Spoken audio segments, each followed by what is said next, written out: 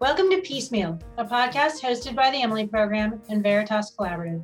Piecemeal covers topics related to eating disorders, body image, and how society may influence our thinking. Please use your discretion when listening and speak with a therapist as needed. I'm your host, Jillian Lampert. Today, we are delighted to hear another voice of eating disorder recovery. Lucy Waldman is here to tell us about her experience. Lucy is the author of The Jots of Becoming, an awesome book that features narratives and insights about fully recovering from anorexia nervosa and includes multiple Jewish excerpts. She's donating 20% of the money raised by the book to Project HEAL as one of the organization's ambassadors.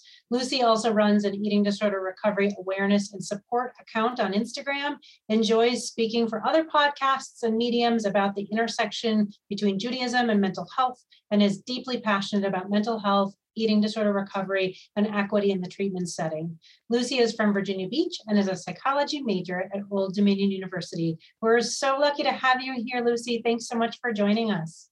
Thank you for having me. Oh, you are welcome. There's so much we want to cover. We want to talk about your personal recovery story. We want to talk about the intersection of Judaism and mental health, to all the awesome work you do for and in the recovery community. And we know that your book involves all of those topics. So let's start there. Can you tell us about The Jots of Becoming and your decision to write it? When I was going through my own recovery, I really wanted there to be more resources that I could resonate with, but I had a lot of trouble finding them because I noticed a lot of times, you even see this with treatment centers not allowing eating disorder books, that a lot of them feature numbers or explicit mention of behaviors. And I often felt I walked away from reading eating disorder books feeling more on how to have an eating disorder rather than on how to recover. And through my own recovery, I realized the longer I recovered, the less I thought to mention my lowest anything or any mention of behaviors. And I realized that the process is not about that. So I challenged myself to write a book about my story without ever mentioning those.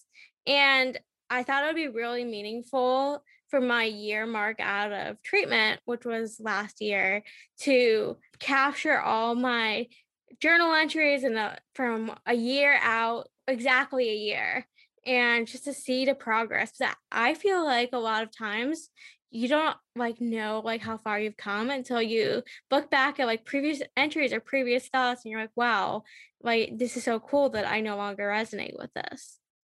That is so awesome. Let's talk a little bit about some of those messages you heard through the process, like in the books, the treatment settings, other places that just didn't resonate with you. And really what messages you wished you would have heard instead. What do you think would have been helpful or hopeful to hear when you were struggling? One of the biggest messages I've tried to work on debunking is that you have to be ready, or there will be this magic light bulb moment that all of a sudden that shines down on you and helps you choose recovery. And you hear a lot of people say oh, you have to hit rock bottom before you start, or there will just be, you just have to be ready. You don't deserve help, or you can't start until you're ready. And at the beginning, I don't know if I felt ready. And I think it's sometimes hard to know when the beginning is. And I like to challenge that the beginning really isn't that significant. It's really just the beginning. And having willingness to start recovery is sometimes more important than readiness, in my opinion. Just the willingness to try at the next meal or the next snack and just start where you are, I think is way more important than being the most gung-ho person about recovery at the beginning. Because the truth is, even though most people talk about it, most narratives talk about that they're really famous, most of the time it's not like that. I think that's such an excellent point, and I love that you brought that up, because I, as a clinician and also as somebody who's recovered from an eating disorder, I've always struggled a little bit like that, because part of the illness is about not having readiness be a thing, right? The illness is never going to be ready for you to let go of it. It's never going to be ready to go away in some ways, right? That's just part of the illness. So to assume that people have to be ready, I love that. The light bulb has to be shining down on you, and it's all all the things are in alignment to be ready, doesn't really fit with what these illnesses do for people, do in people's minds. And so I love that concept of like being willing to try the beginning. Sure, that's like even a little willingness is a good ingredient in that process. But I love that concept of like maybe there won't be like the magic time you're ready. For some people, I think there might be a time when they're like, yes, this is it. But for a lot of people, I think you're right. I don't know if I'm ready. I might be ready now, but in 5 minutes, I might not be ready. So I love that concept. Tell us a little bit more too around, we really appreciate that you refrain from mentioning specific numbers and behavior use in the book. And like you mentioned earlier, that a lot of other books kind of do that. That's unique. So I'd love you to tell us a little bit about what made you think about refraining from mentioning those things and how do you think that's helpful?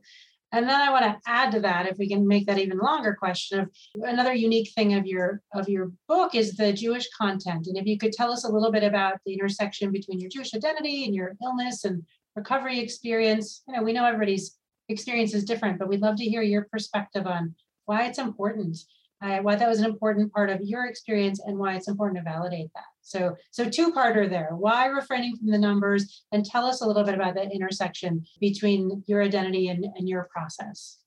I refrain from numbers. Eating disorders really are such competitive illnesses. So when I saw those numbers in books or people talked about it in treatment, there's this automatic thought of, oh, I can do better. I can one up that. But doing better doesn't get you anywhere. It just gets you sicker. And it takes a long time to realize like sickness like really isn't the goal, but it really isn't. Like it's so far from what life is actually like. And I think there's something so refreshing that outside of like treatment or the eating disorder, like tiny community, no one cares. Like no one cares what your lowest weight was or your number of emissions. And like those things are so irrelevant to telling like how far you've come. I sort of realized that I could put any numbers in and my story would be the exact same. They're really not that important. And in terms of including Jewish content, that was really important to me because I noticed there was a lot of Jewish holidays that revolve around food and different food rituals, but there's very little guides or helpful explanations on how to go about handling them when you're recovering from an eating disorder. A lot of times people will post articles, especially around Yom Kippur, on Jewish law says don't fast and that not fasting is a mitzvah, but they don't really touch upon the guilt and the sort of decision-making process that goes on in one's head. And I wanted to take it a step further to not just say, oh, you can't fast because of your eating disorder, but because the meaning of the holiday is so significant that you can't go about apologizing and starting over. And teshuva really means to return. So you can't go about the whole process if your eating disorder is loud, if the thoughts are running rampant. And just helping people realize like they deserve better. And just because the law says one thing, that the meaning is more important, because that was really the way I was brought up. I spent a lot of time in high school and even before that doing a lot of Jewish activities. I really loved going to an overnight camp. I work at an overnight camp now, and it's just such a big part of my life. And I can't imagine my life without it. And therefore my recovery wouldn't have been the same without it either. Absolutely. That makes a ton of sense. Are there other areas that are specific to the experiences of Jewish people with eating disorders that you feel like should have a higher visibility, or treatment centers should think about, or providers should think about, that would be important to hit on in your experience that might be meaningful to other people too? I noticed a lot of times the family dynamic isn't as touched upon. Not that every Jewish family is the same, but I do think there still stems from this immigrant mentality of have worked so hard to be where we are now that shapes a lot of families and high levels of anxiety. One of the conversations I've had with my grandparents before is that for an evolutionary perspective, having anxiety served Jewish people because it got them to flee from anti-Semitism. So, like realizing that some of the traditional approaches to family therapy are not as relevant to Jewish clients. And there's sort of this aspect of like, oh, if a family member's not good for you, you should just like cut them out. But like for me, I never resonated with that because the family unit is something that's like so highly valued. And I just think this whole thing of like intergenerational trauma and the fact that some clients can have visitors because visiting is on Saturday and their families can't travel, and sort of working around and accommodating to the schedule, I think could be really helpful. Absolutely. That totally makes sense. What about, I know that we've had conversations in limited ways in the field about clients that practice kosher or need to keep kosher. Any thoughts you have around that with as it relates to eating disorder treatment that you've thought of as you've gone through your experience? I think sometimes kashrut and kosher is or kosher is looked at as such a black and white way. Like either the person keeps like totally kosher or doesn't keep kosher at all. But there's so much on a spectrum that I think listening to the client and having them advocate for what they need is so much more important than trying to argue like, oh, this is part of your eating disorder and this is not. Because a lot of it has to do with how you were raised, because of some people like keep kosher in the home but don't keep kosher when they go out to eat, and it's all different from person to person, and just really having an open perspective when viewing that.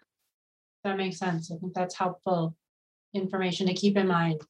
What about holidays? We know that holidays generally can be very challenging for people with eating disorders. What were holidays like for you during your illness? Holidays for me were very stressful.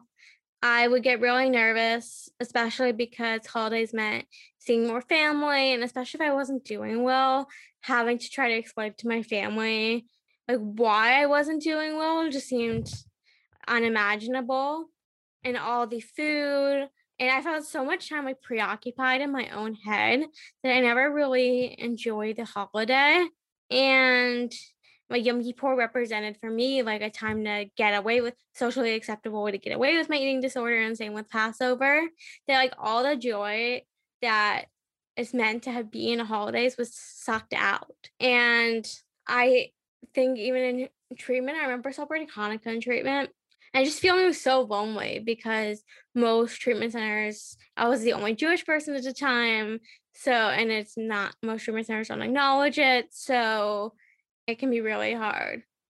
Yeah, that sounds like it would be challenging and adds sort of an additional burden around holidays. How did you learn to navigate holidays in recovery? Did you find recovery oriented ways to observe them that helped you to shift your experience with them? It wasn't something that was talked about when I started recovery. So I spent a lot of time, like through my Instagram and everything, creating recovery oriented experiences. I think it was last year I did a 8 nights of recovery Hanukkah challenge for people on Instagram. And I created it with another Jewish person. And it was like every night was a different, like one was like eat a fear food, like say something you're grateful for. And like, so like there was a way to observe the holiday in such a recovery oriented way. And, but all of that stuff I've had to create from scratch.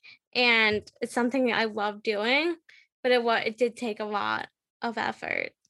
And you did it so beautifully. So it is you can tell it sort of weaves a bit of your story as a labor of love and just generous sharing with others. So we really appreciate how you were able to channel that into in many ways in the content that you're creating.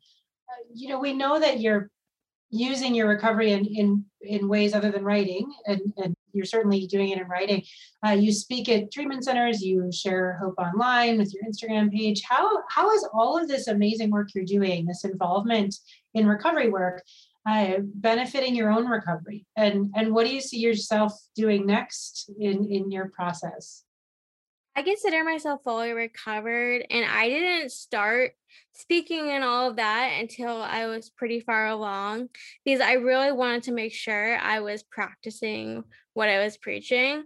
And I was worried that if I started too early and then the process was rocky. So I built a solid foundation for myself. But going from just recovering to being a voice of hope and helping others recover has been so gratifying because it shows that people will really believe it's more possible when it's like someone who's recovered saying that. It's been like, I've been where you are and I can help you get there. And I love the work that I do, and I find it so like gratifying and just like when I think back about why I recovered, like it was my why.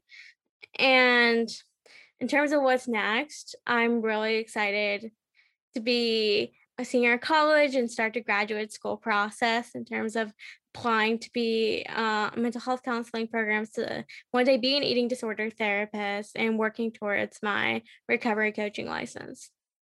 That's awesome. We're excited to sort of track your progress and hear more about how that goes. I'm always curious, I loved what you said about, thinking about seeing yourself, imagining how recovery might go and wondering if that's possible. A lot of people will say, and maybe people listening right now will say like, yeah, that's all good and well for you. Like, that's great. That's so great, Lucy, that you're doing that. It's so great that people will recover. But you know what? It's just not possible for me. I just don't think it's possible for me. What would you say to somebody listening right now that might be thinking, I don't think that's going to happen for me? I didn't think it would happen for me either, truthfully. And I would say that it might not happen tomorrow or next week, but all the small steps you're doing towards recovery are adding up. Like every meal, every snack, every time you defy the eating disorder once is adding up to a longer and stronger recovery. And it's a long road, but eventually through all of the work, it does pay off. That's so well said. Thank you. If people want to learn more, if they want to read your book, where can they find you? Where can they find your book, your Instagram? Tell us where people can connect with you. You can find my book on Amazon. It's called The Joss of Becoming. And my Instagram is at Living as Lucy with periods between the two words, like where there would be spaces normally, there's periods. Great. We'll definitely include that with the podcast. Thank you, Lucy, so much for sharing your story with us. I think the voices of recovery are just so important, and yours is a beautiful addition to that chorus. So thank you so much. Thank you.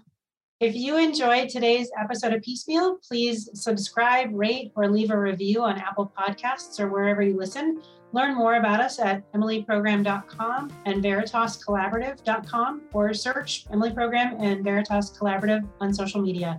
Piecemeal is produced by Angie Mitchell and Nancy Linden with music by Dan Forkey. Until next time, take care. Thanks for listening.